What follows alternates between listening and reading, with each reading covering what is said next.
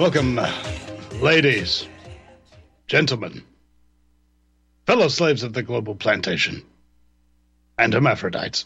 The Vinny Eastwood show is bad news. It's like the news, but worse. It's the lighter side of genocide. Just because we're being exterminated doesn't mean we can't enjoy it. Otherwise, what's the point of being killed? The Vinny Eastwood Show. The only thing worse than living in a high-tech global police state run by child-trafficking Satanists is Vinny's jokes. The question today is, are you new to this? Are you new to the truth? What is the truth? I remember one time somebody said, Vinny, you don't know the one truth. And I was like, okay, well, let's go find out. Did an internet search for the one truth. It came up with all these religious websites of all these people claiming to know the one truth and just disagreed about what that truth was. So, let's pretend that you grew up in a Western society, that you went to public school, that you consumed the media through the television, that you use social media, that you've become somewhat educated and you've done some work in the world, working for companies and so on and so forth. How would you stumble across the truth? First of all, what are you? Are you a free-thinking individual?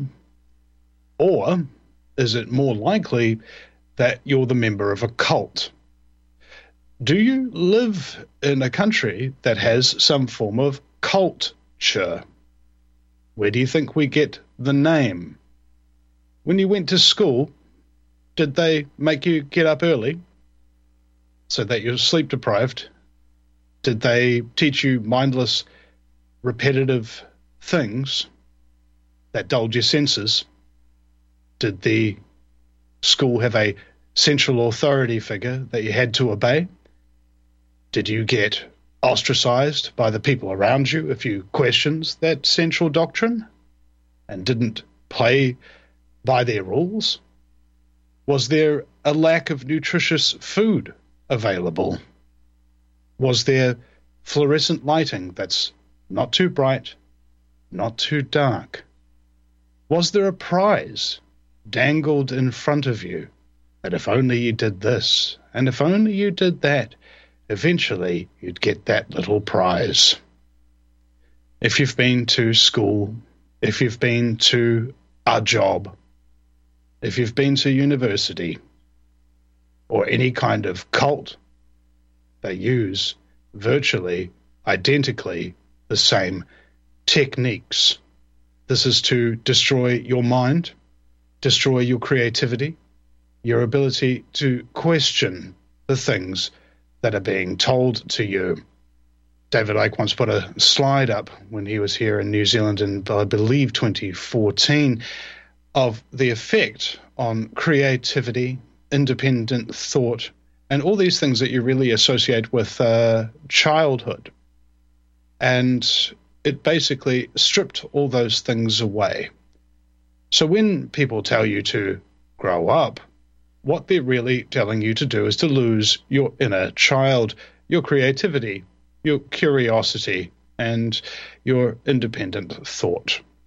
Those techniques are tried, true, and tested, and have been used for a very long time. So now, if you recognize these techniques and what they have done to you, recognize that you're a member of a cult. Members of cults lose a portion of themselves, as their family members will attest when these people get out of these so-called institutions. They're never the same again. So whoever you were before you went to school, before you got a job, before you went to university, that's not who you are now, and something's been taken from you. That's inherently traumatic. When people deal with trauma, it puts these little monkeys on your back and these burdens that you have to carry around with you constantly, oh my goodness, I'm a member of a cult. Oh my goodness, my government has brainwashed me. These are scary things for the uninitiated, and you must learn to deal with the fact. How do you do that, is the question. I've coined this term post-truth traumatic stress, PTTS.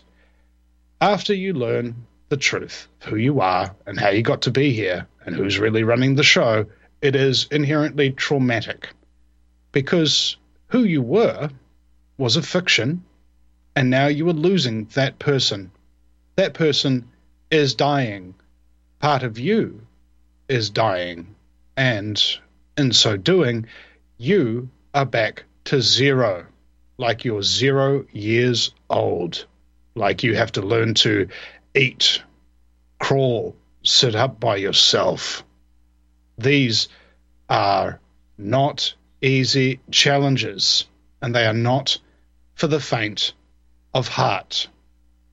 People wake up to things and they start trying to do something about it before they actually really know what they're dealing with. They say that the most important thing for success in politics is naivete and enthusiasm. If you don't know what you're dealing with, but you really want to do something about it anyway, that's what's going to give you the best chance at victory, they say. Now, when you look at truth movement, truth media people, and the lesser freedom media, freedom movement people, believe me, there's a difference. They don't know what they're dealing with, ostensibly. So let's say you're in a cult and you don't know how to think for yourself. How do you get out of this? Firstly, it's about the work that you do. Nobody can chew your food for you and swallow it for you. Nobody can process that food in your gut, and nobody can go to the bathroom for you. And the same is true with the things that go into your mind and the things that you think. You are the one who has to do it. Now, how do you determine a fact? If you look at a box, it has 6 sides: top, down, left, right, front, back. That's how you know that you're looking at a 3-dimensional object. It's a fact because it has that many sides. How do you know if you're looking at a fact, though? Same again. It has 6 sides: who, what, when, where, why, and how. These are the tools in the trivium methodology, which used to be taught to children so that they could understand fact from fiction in this world. Public schooling got away with that because if their students knew fact from fiction, they probably wouldn't listen to their teachers or be quite as obedient. After you have discovered what it is you want to do in your life, what are your talents? What are your unfair advantages? What can you do better than anybody else? Real easy for you. And what do you actually enjoy doing? And moreover, can you, A, make money? Can you make a living at doing that? And by make a living, are you just able to survive by doing what you love and doing what you know to be right? And secondly, precisely how do you go about that? Step-by-step process sort of thing. You have the ability to determine facts now, but you have to do it about everything, because you've been lied to about everything, virtually. And if you're capable of finding, amidst all this chaos around you, something that's really true for you, and something you really want to do, nothing can really stop you except you. Many people who listen to broadcasts in the truth media, often those who are big fans who listen all the time, do so because it provides a form of catharsis, a lessening of the pain of being alone, of not doing nothing, right?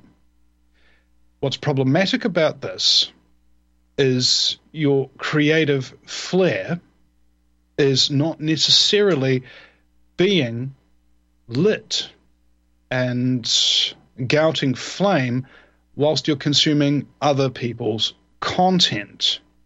The point of a show like mine, for instance, if you know what you're dealing with and all of that kind of thing, but occasionally it gets a bit much for you, that's when you come to a show like this, give you a little bit of a pickup so that you can continue going and doing it. It doesn't necessarily require you to listen all the time unless you know nothing to begin with and you need something that is not stressful to listen to, that enables you to process and download significant information that you'd been previously unaware of. The show's incredibly good for that.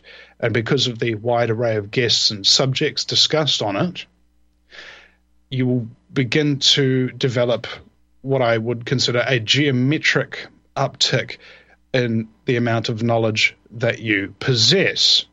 But with knowledge that you've gotten, regardless of whether you've asked the who, what, when, where, how, and why, you will forget things. That's why repetition, that cult indoctrination technique, is absolutely important in the truth media.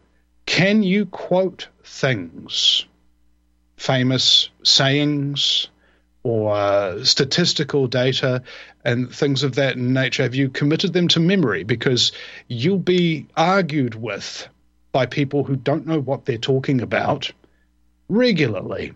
And if you're unable to recall the facts, if they ask who, what, when, where, how, and why about a factoid that you're telling them about, say, fluoride or climate change or vaccines, if you can't recall the data because you haven't repeated it enough to yourself to recall it, just like that, it will give them the impression that you don't know what you're talking about.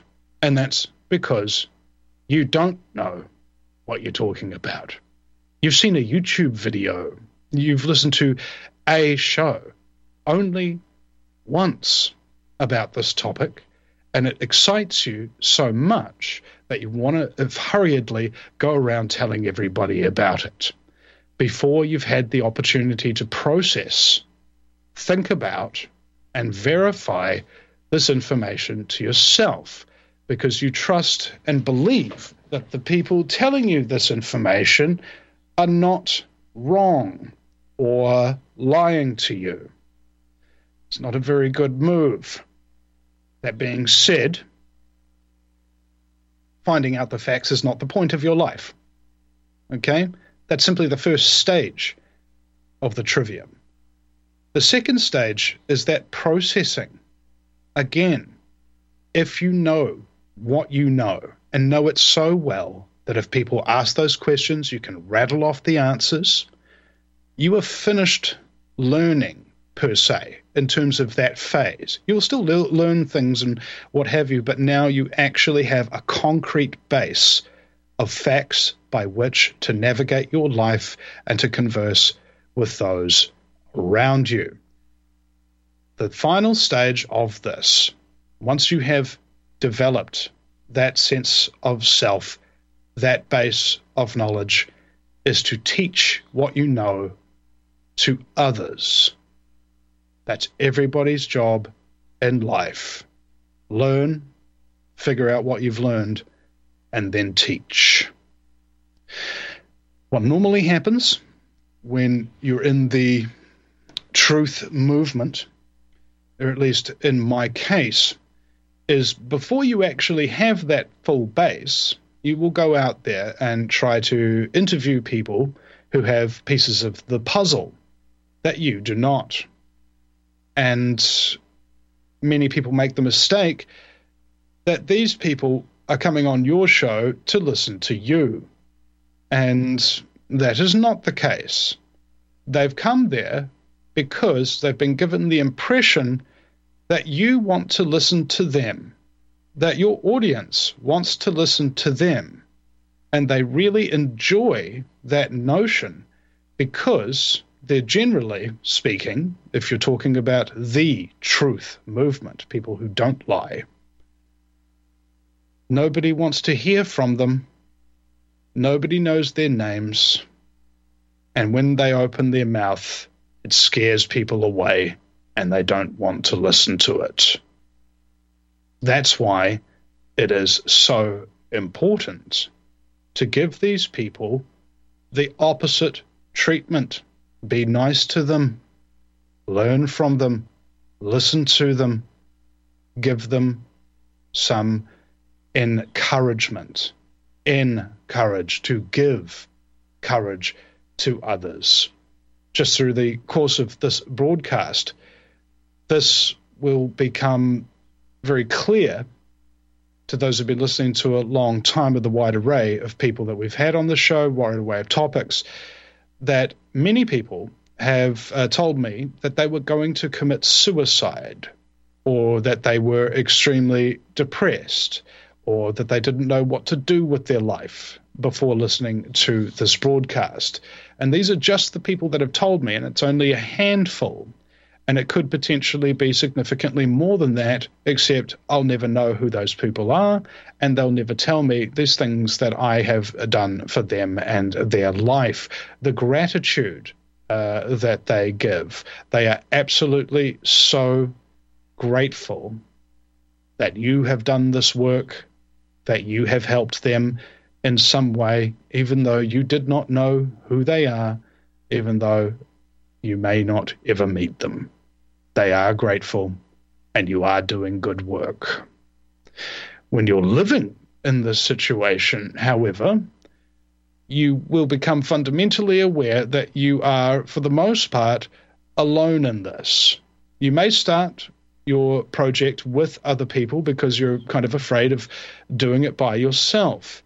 And soon or later, you will discover that you are the one with the commitment to the cause, and your friend was just trying to help you out. Eventually, they tire because their heart's not really in it. This is the plague of the entrepreneur. You will fail many times. You may go bankrupt. You may lose everything you got, including your contact with your family and friends, because you'll be too busy trying to make that inspirational thing in your head manifest into reality. Let's say there's a layer of reality right there in front of you that the vast majority of people do not see, but after 10,000 hours of research into hundreds of different subject matters, you now see this reality for what it is.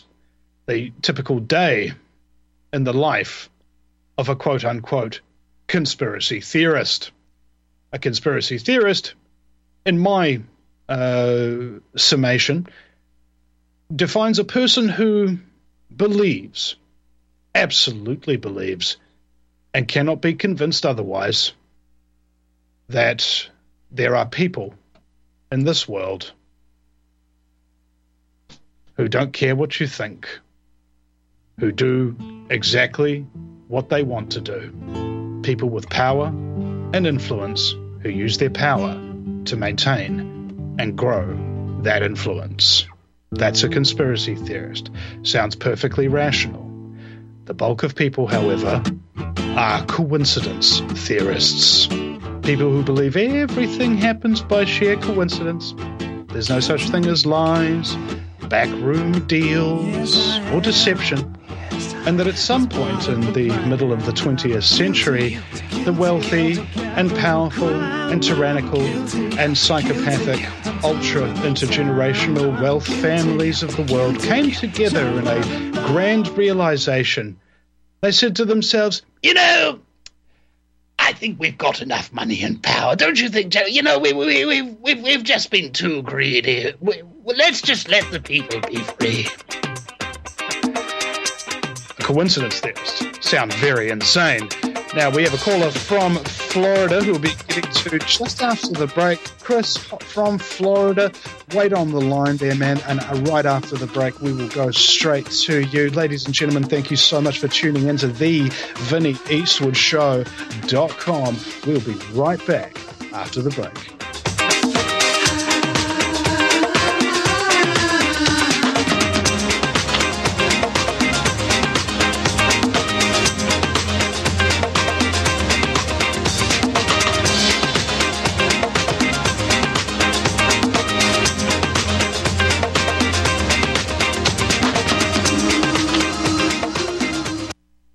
Do you begin to smell some funky little things going on?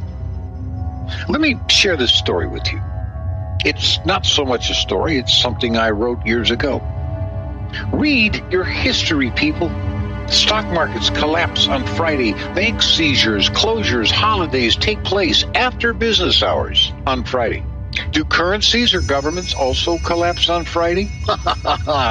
Tomorrow's Friday. Will the end come on this Friday, or will the inevitable collapse hold off for a while? The next round of the worst financial crisis in 100 years is coming, people, and the government is out to make you and I pay for it. And will your savings survive a global banking wipeout? What happens when the U.S. sees hyperinflation? What if taxes soar not only for the rich? Can you survive if the stock market tanks? Look, between a stock market wipeout, waves of bank failures, soaring government spending that will lead to hyperinflation, and the destruction of the dollar's value, isn't it time that you prepare for the uncertainty which lies ahead?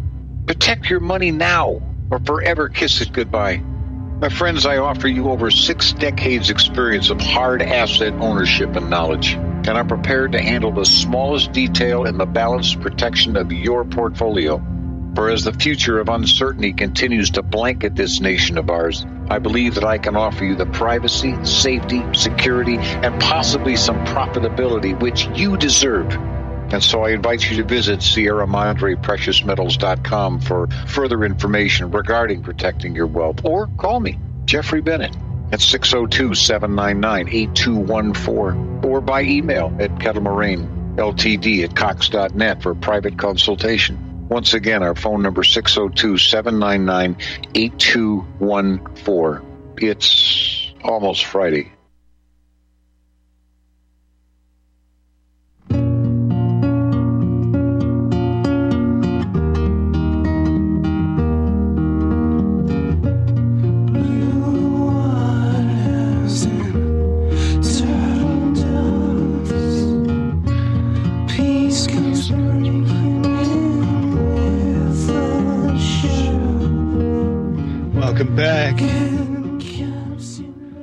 Welcome back, ladies and gentlemen, to the Vinny Eastwood Show. We're going to go directly to our caller from Florida. I believe his name is Chris. Chris, are you there?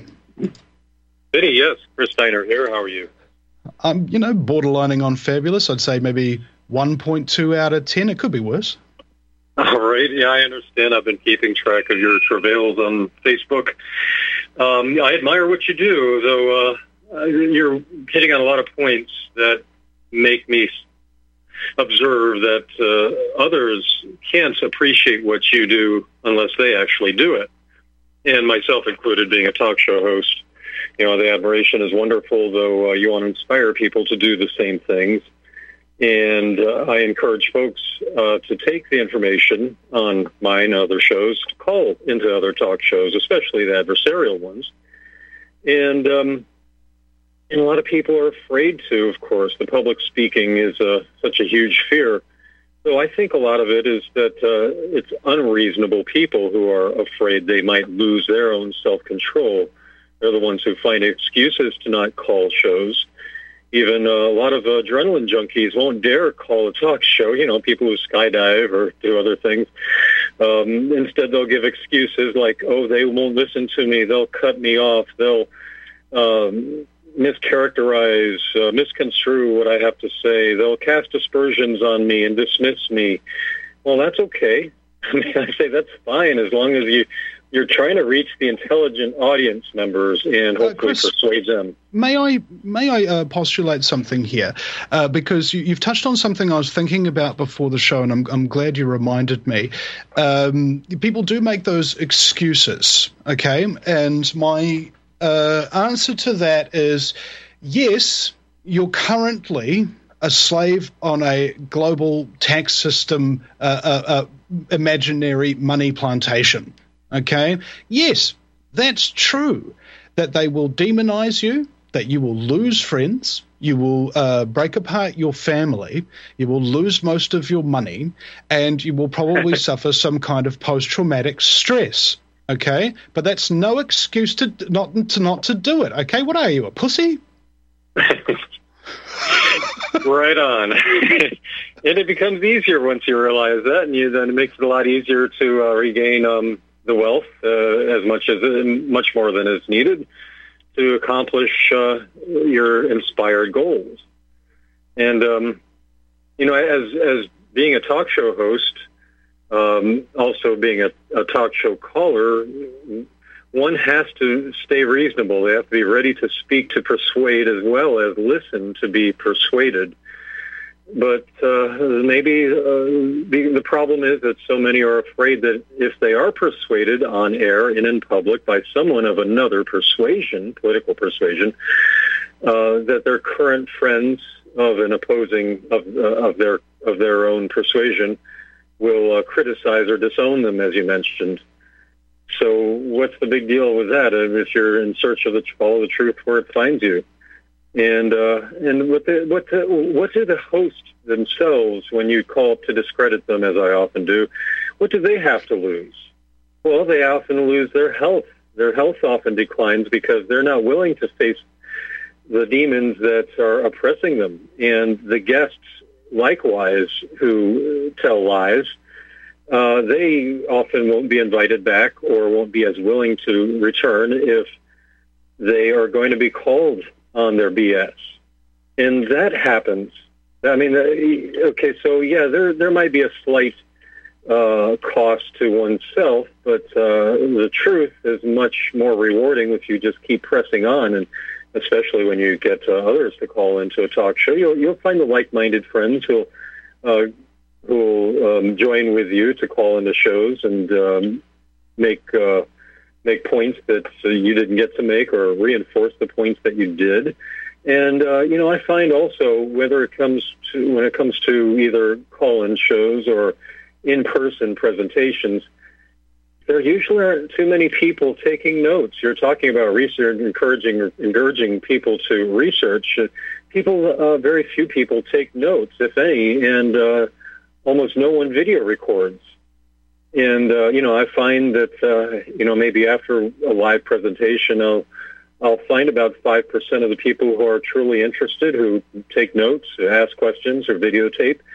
And, of course, they're the ones who are doing a lot on their own. And they're the ones with whom I can network and work with easily, because they're not doing it for ego's sake.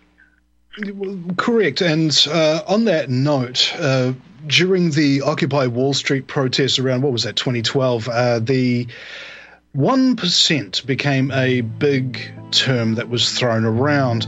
And recently in the New Zealand election, a party called New Zealand Loyal, who want to abolish federal income taxes equivalent here in New Zealand, are the 1% of the vote that we got. What if there's a good 1%, a powerful 1%, a smart 1%, us? We'll be right back after the break. If you want to hold on there, Chris in Florida, we'll be right back to continue the call here. Thank you so much, ladies and gentlemen. Call in 512-248-8252 or 1-800-313-94. To my feet, I was a sacrificial lamb, all part of the plan. They sacrificed me. You are tuned in to the Republic Broadcasting Network. Visit our website by going to republicbroadcasting.org.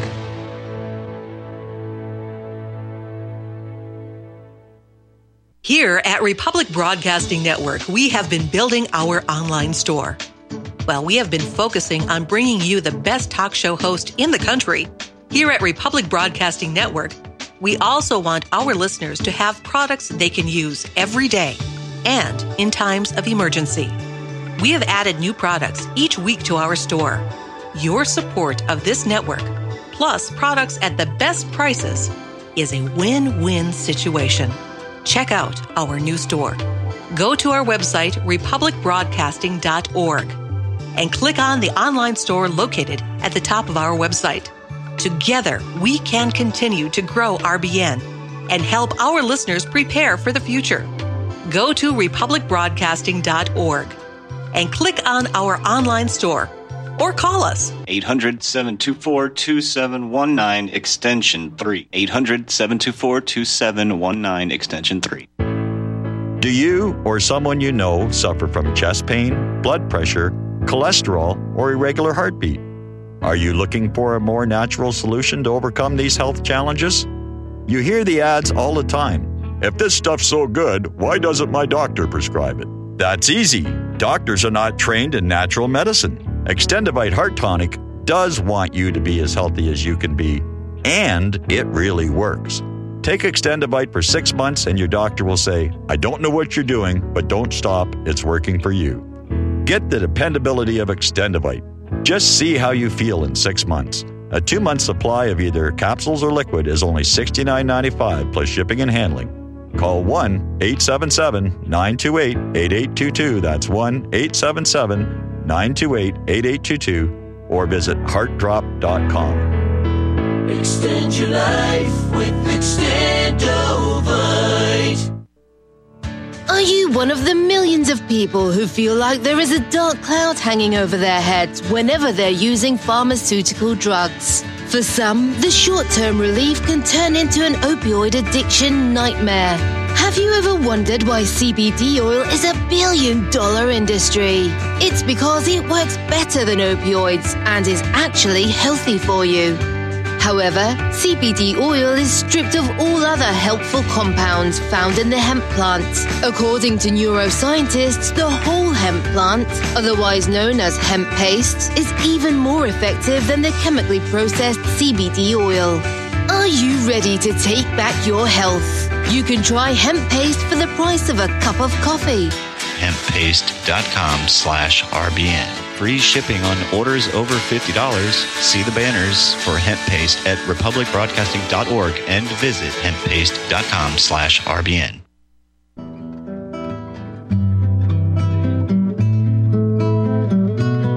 Welcome back. Welcome back, ladies and gentlemen, to the show that's all about being incredibly cynical, jaded, and yet continuing to do the work of trying to free the ungrateful masses of humanity. Anyway, it's the Vinny Eastwood show. And my very special caller is Chris Steiner, I believe, in Florida, still on the line. Chris, welcome back. Yes, Vinny, yes, you got it. Yeah. You're making a point there about being a talk radio show host and doing all this work, what it costs you and why you actually do it. Can I ask you something? Do you think that trauma is absolutely necessary for somebody to be motivated to do this kind of work? Do you have to see the dark side of humanity before you care enough about it to know how wrong it is and want to dedicate your life and give up most of your so-called previous dreams in order to pursue it? Oh, no, it's not a loss of dream, pursuing dreams anyway, in any way, because, people who do listen, appreciate, and do make use of it in their own personal lives. They do appreciate it. It doesn't matter if someone's calling isn't to speak publicly, that's okay. Though there are plenty of people who can do it, who could are perfectly capable of doing it. And, offering criticism usually isn't accepted unless somebody has paid for it, as in the case of, say, a counselor, psychologist, for instance. Though in the case of a talk host, the same can be said if someone has had to pay a price for mistakes that they no longer want to repeat. And it is a very cost-effective way to deliver information. It's extremely, you get to talk to hundreds or thousands of people at a time calling into, say, terrestrial broadcast shows, as I did this morning 2 times. I got to correct the record because the first time I was misconstrued, and got to show that, why did they cut me off in the first place? It's because they're not in pursuit of the truth. I got to make my statement on the first call, and they cut me off as usual, and I called back because they don't want to have the give and take, although they do that with, they allow other callers to have the give and take. So, just to show that this is what they do, and I'm going to have to make a video of this particular topic, but it's just so you can know what I'm talking about. But a lot of it... this opposition that we face, and often you'll have this even from other people in the so-called truth movement who don't know the trivium, don't know how to sort out facts and fiction, have maybe watched a couple of videos about MK Ultra or COINTELPRO or something like that, and suddenly they see it everywhere, and they have no cognition of the fact that the people who do MK Ultra type things and COINTELPRO type things are often groomed from children to be able to know how to do it, to know how to understand it, to know how to implement it. You just watched a YouTube video last week, bro, and you didn't even watch it twice, okay? And now you're qualified to point out who's a shill and who's not. This arrogance, right? We don't know how dumb we are sometimes, because the complexity of the information projects that we're essentially taking onto our mind haven't been groomed into us from the young age as the evil people who do this kind of thing for a living have been. Yeah, if something is of value to you, you should watch it at least twice. I do that with a lot of talk shows, and take notes as well, of course.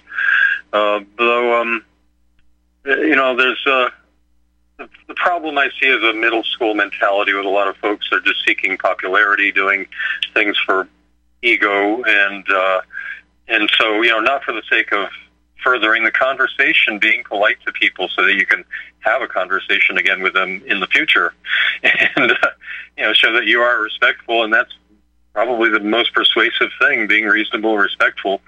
Yes, you are so right. You are so right. And I've seen this happen so many times, especially in the truth movement. And people will understand this in the New Zealand truth movement, but I think it applies to the global truth movement as well, is that sooner or later you realize that your country is not actually that big, and that your truth movement is even smaller. So the more crap that you put into it, and the more infighting that you participate in, the smaller and smaller and smaller your potential becomes, I believe. That's right. Yeah. And if you suspect somebody of infighting or doing something inappropriate, or just saying something unreasonable when they're factual based in a conversation on a talk show, for instance, and ask, well, what do you mean? What are you talking about? Entice conversation. Show you're interested in having the conversation with the person. That shows you honor them as a spirit. You're right, Chris. Sometimes we don't ask somebody what they meant and clarify what they meant before we go off on these tidal wave rants of our own things that we made up in our head. Yes, and likewise, don't learn to not take offense, as so many do, to someone who doesn't instantly accept what you've said. They don't take as granted that they know and will accept what you've just now introduced to them, but instead, ask if you've happened to had a chance to check it out. And, another thing is that, calling into shows, folks may not say things in the right order. You learn late. I'm calling into shows for over 30 years, and I still take notes before I call. It doesn't matter how familiar I am with the topic, just like I called in tonight, and reprioritize those notes as I'm speaking or as I'm listening to the guest, allowing them to speak. And often they'll answer the question that I had on my mind that I put in my notes. I can strike that from my notes and then reprioritize my notes. And a lot of people interrupt because they're afraid of forgetting what they're about to say, and that's a memory issue that often comes from toxicity from things like chemtrails and fluoride, no doubt. So we have to be patient with each other. On that note, I want to back you up, because often we communicate with people where we think they should be. We don't communicate them on a level where they actually are. And because we've got that extra expectation, that's what makes us offended or upset or something of that nature. How can you not know this? I can't believe you haven't seen that video.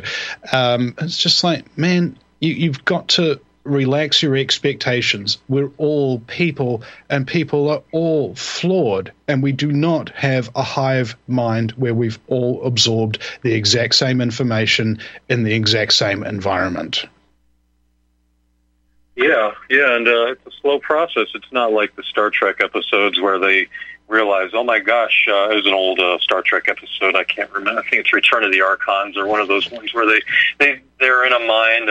They've been condemned to being miners, and they find out that, well, people are losing their patience because they're exposed to gas in the mine, and so once they realize that they're being exposed, they assert their will, their spiritual will, and become patient with each other. I wish it would be worked out in just a 60-minute episode like that, but this is an ongoing fight. We have to let our spirit express itself, and admire each other for being who they are, I'm sure we can find at least one thing that we can admire in others, and know that we're going to have to deal with them. You can't think that you're going to conquer somebody. You have to persuade them, and rather than saying, you must do this, this must be done, that must be done. Well, yeah, maybe that's true, but there are only certain people who are adept, skilled at doing it, or receptive to doing those certain things.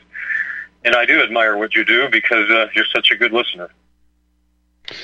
Thanks, man. I get that a lot. The element that we really have to deal with here as talk radio show hosts, as you mentioned or alluded to earlier, is that in the truth movement, it is very different from being a quote-unquote talk radio host, some kind of shock jock who reads little news headlines or reads out the bumper music at the end of the breaks or something of that nature. If you were to define it as a career, something that somebody would be qualified for, paid for, and do on a 9-to-5 basis, a talk radio show host in the truth movement would be more likened to a grief counselor. What we do is talk about traumatizing things, generally with traumatized people, to a traumatized audience, in order to not only understand, but deal with and get past the trauma of the fact that we grew up for such a long time not knowing what the truth was, because we had to go through school, then we had to go through work, and then we had to go through university for some of us, and then we realized after all that the lie that we were told that we didn't like in the first place, that, if you just do this, you'll get that, was all a lie the whole time, and that our life had basically been spent, our prime creative years, our prime working years in the 20s and 30s, gone before we even have some kind of an inkling that something is wrong. And then we have to spend another 10 years or so, sometimes, just figuring out what we didn't know already. And then we can start doing something about it by the time we're 40, 50, 60 years old, when the prime capacity of our life, our fighting age, is behind us. That puts it as a tremendous disadvantage, and that makes it extremely difficult for people to understand that the vast majority of listeners to my show, and I'm a 38-year-old boy, are on average a third older than me, sometimes twice as old as me. And the reason for that is because they remember. They remember what things used to be like. They remember what the food used to taste like when they were kids. They remember that they played with other kids in the street. They remember that they had community meetings. They remember all these things that have since disappeared and largely been forgotten about. And that's the thing about memory. That's why they're trying to kill it, because only those people have enough memory to figure out what they've lost and why it's so important to get it back. Yeah, memory as well as emotional range is what I feel is the evil is trying to squelch, because through intuition I can find more fearlessly investigate things that are evil, and at the same time know that they're not a threat, and be uplifted by the spiritual, God-focused companions that are all around us. By 25 years old, our nervous system should be developed. So we see that a lot of our younger people are not as able to cope. So our nervous system can actually continue growing and allowing us to have better insights and energy by doing things like mushrooms, medicinal mushrooms like lion's mane mushroom.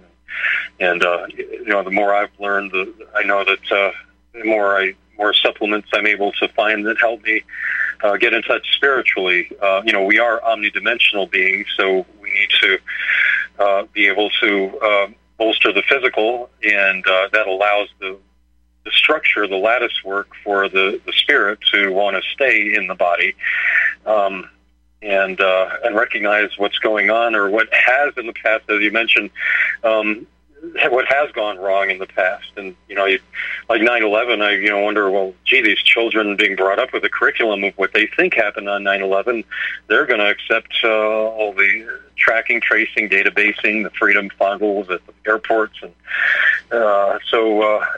things like that. I'm shocked at, but in contrast, I've growing up, started becoming aware of these things in 17 years old when I was trying to decide who to vote for. Fortunately, I was online, so I could do a lot of research, and did see a lot of the things where we had gone wrong, particularly the money issue, and the laws that transitioned over into victimless crime.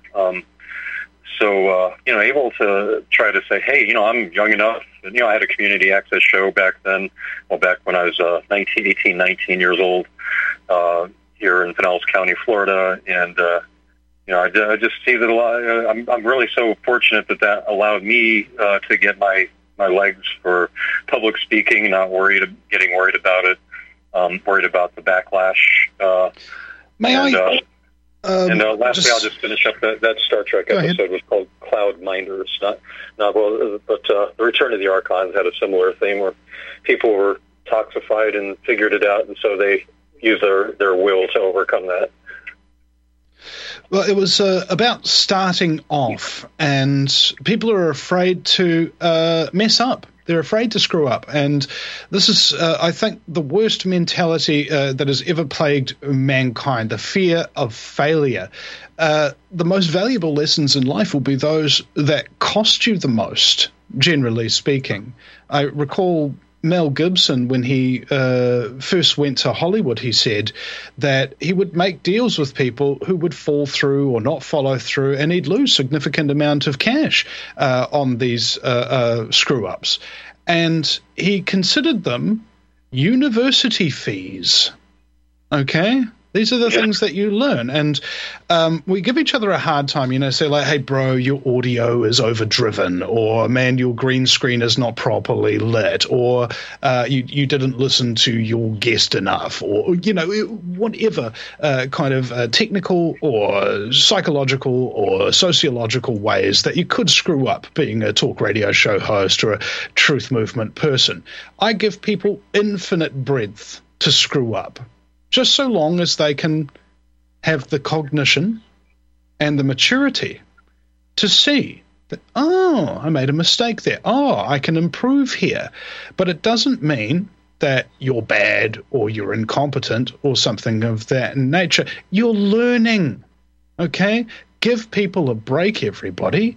If they're new, they're learning, and hopefully they'll get better. And you need to encourage people to do that. Yeah. My first community access show wasn't too good, and then I took the advice of my friends. And if you have good friends, they'll criticize you, and you'll accept it. So if you consider them good friends, and if you're not getting criticism from your friends, maybe they aren't your friends.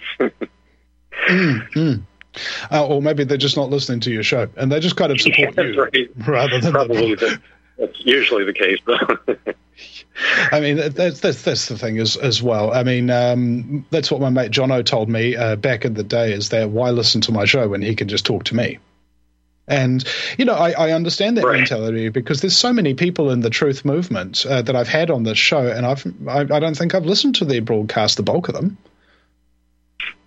Well, yeah, I too tell friends or neighbors when we're talking about things that, hey, I just did a whole show on that. Look at this. I have so many things to do. I wish I had the time to talk to you. Please, watch my show. Then we'll have a discussion. And it seems like I'm depriving them of that interpersonal chat. And I don't know. Maybe I'm too short when I tell them.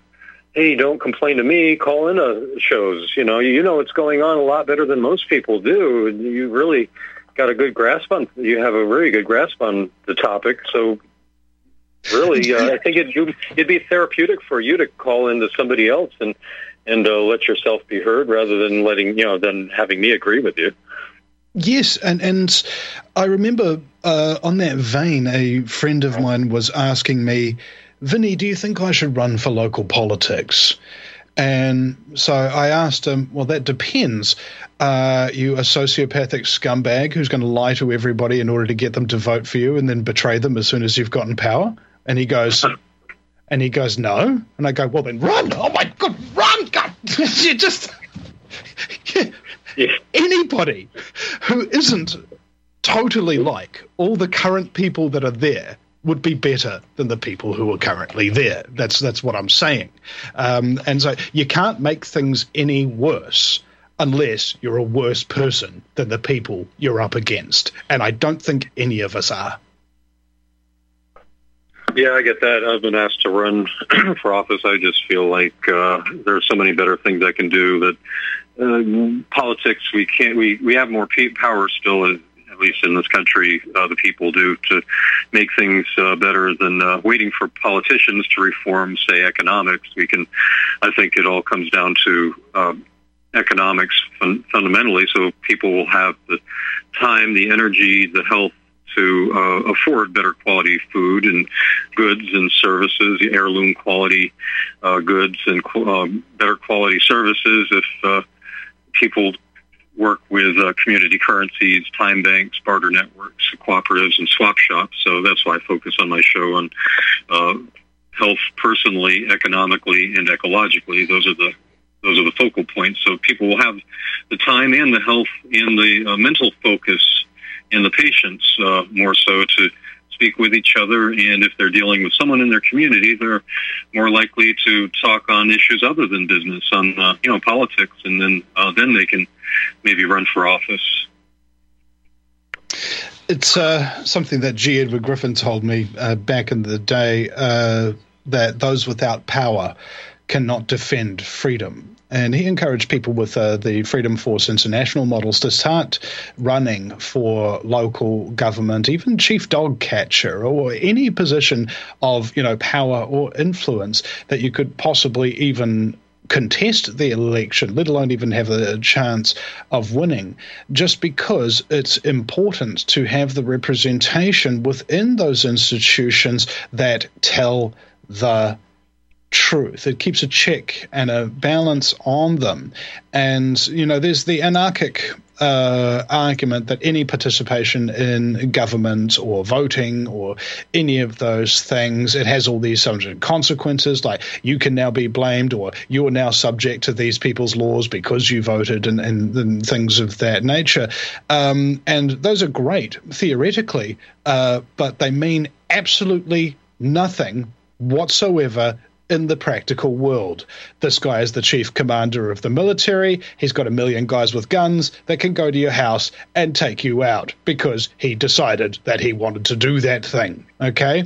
And you not participating in the voting process won't suddenly gun down millions of soldiers, will it? Okay?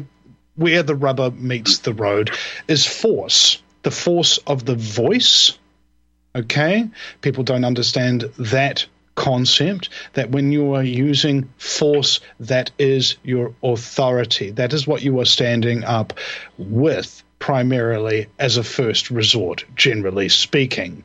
Defensive force is often misunderstood and is called violence, which comes from the Latin volare, to violate, which means somebody is violating your rights to not be raped, not be murdered, not be assaulted, not have your stuff stolen from you or have your property trespassed on or tell vicious defamatory lies about you and so forth. If somebody's doing that, you have every right as a sentient organism to defend yourself. Okay? Defense of self. They want to make everything collectivist and what have you.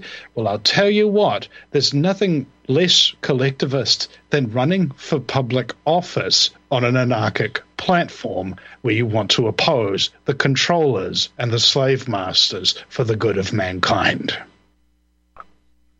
Yes, and if it ever does come down to physical confrontation, if you have the skills that you've already honed to speak conversationally, persuasively, you're a lot more likely to avoid those physical confrontations. And so many people say, well, I have a gun and I'll be able to defend myself. Or I've even heard one person say, I'll be able to go and take other people's stuff, which is the kind of person who should never own a weapon of any kind. And so, people who are relishing, they say that they relish the idea of physical confrontation. I really don't think so, because they haven't practiced the art of conversation in the first place. That's necessary if you want to talk your way out of a situation. It's a lot easier than using physical weapons or your fists. Yep. And what was it that Mark Twain said? It's impossible to convince a man of something if his income depends on him not understanding it. And what we're dealing with here, to a large degree, is people who are trapped in their own prisons that people have told them to build. Build this prison in your mind. Why do I want to do that? It'll keep you safe. Okay? And don't let any of these other prisoners in. Wait, hold on a second. I thought the prison was to keep me safe, not to stop me from interacting with other people. Yeah, but never mind that. Just keep building your own prison in your mind, all right? And that is what we, as a general truth movement, not a freedom movement, you don't get any freedom if you don't got no truth. Mate, Chris, thank you so much for calling in. It's been an absolute pleasure. Thank you. Take care. Cheers, brother. And thank you, ladies and gentlemen. Please go to the Vinny Eastwood Show.com today. That's Vinny with a Y, because it's the most important question. And Eastwood, go ahead, make my news. And go ahead and make a donation. Go through the PayPal, Kiwi Bank, and Patreon to support the broadcast today. It's very, very difficult to be raising a family and telling the truth and all of these things without your support. So I'm so grateful for those who do.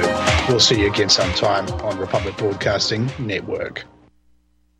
What would you say if I told you we have a new tool that will increase production and lower maintenance costs for your meat processing company? And it would pay for itself in just 6 weeks. When pigs fly! The new Ease-Off Model Easy 4 replaces old spring-style carcass droppers and is faster, safer, and more reliable. The Ease-Off lowers or lifts 1,000 pounds to or from your rail automatically using our remote control. Sounds expensive. Can I afford it? Can you afford not to try the Ease-Off? It installs fast with just 3 bolts in place of your current dropper. The effortless operation will reduce fatigue and injuries, speed up your line, eliminate downtime, and increase profit. How can I order my Ease Off? Go to easeoff.com, EAZEOFF.com, and hurry, because we are offering $200 off on the new Easy 4 for a limited time. Easeoff.com. We make pigs fly. Cows, too. Ease Off LLC, Summersville, Missouri. 417-932-6419.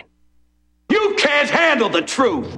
You're listening to Republic Broadcasting Network. Visit republicbroadcasting.org today, because you can handle the truth.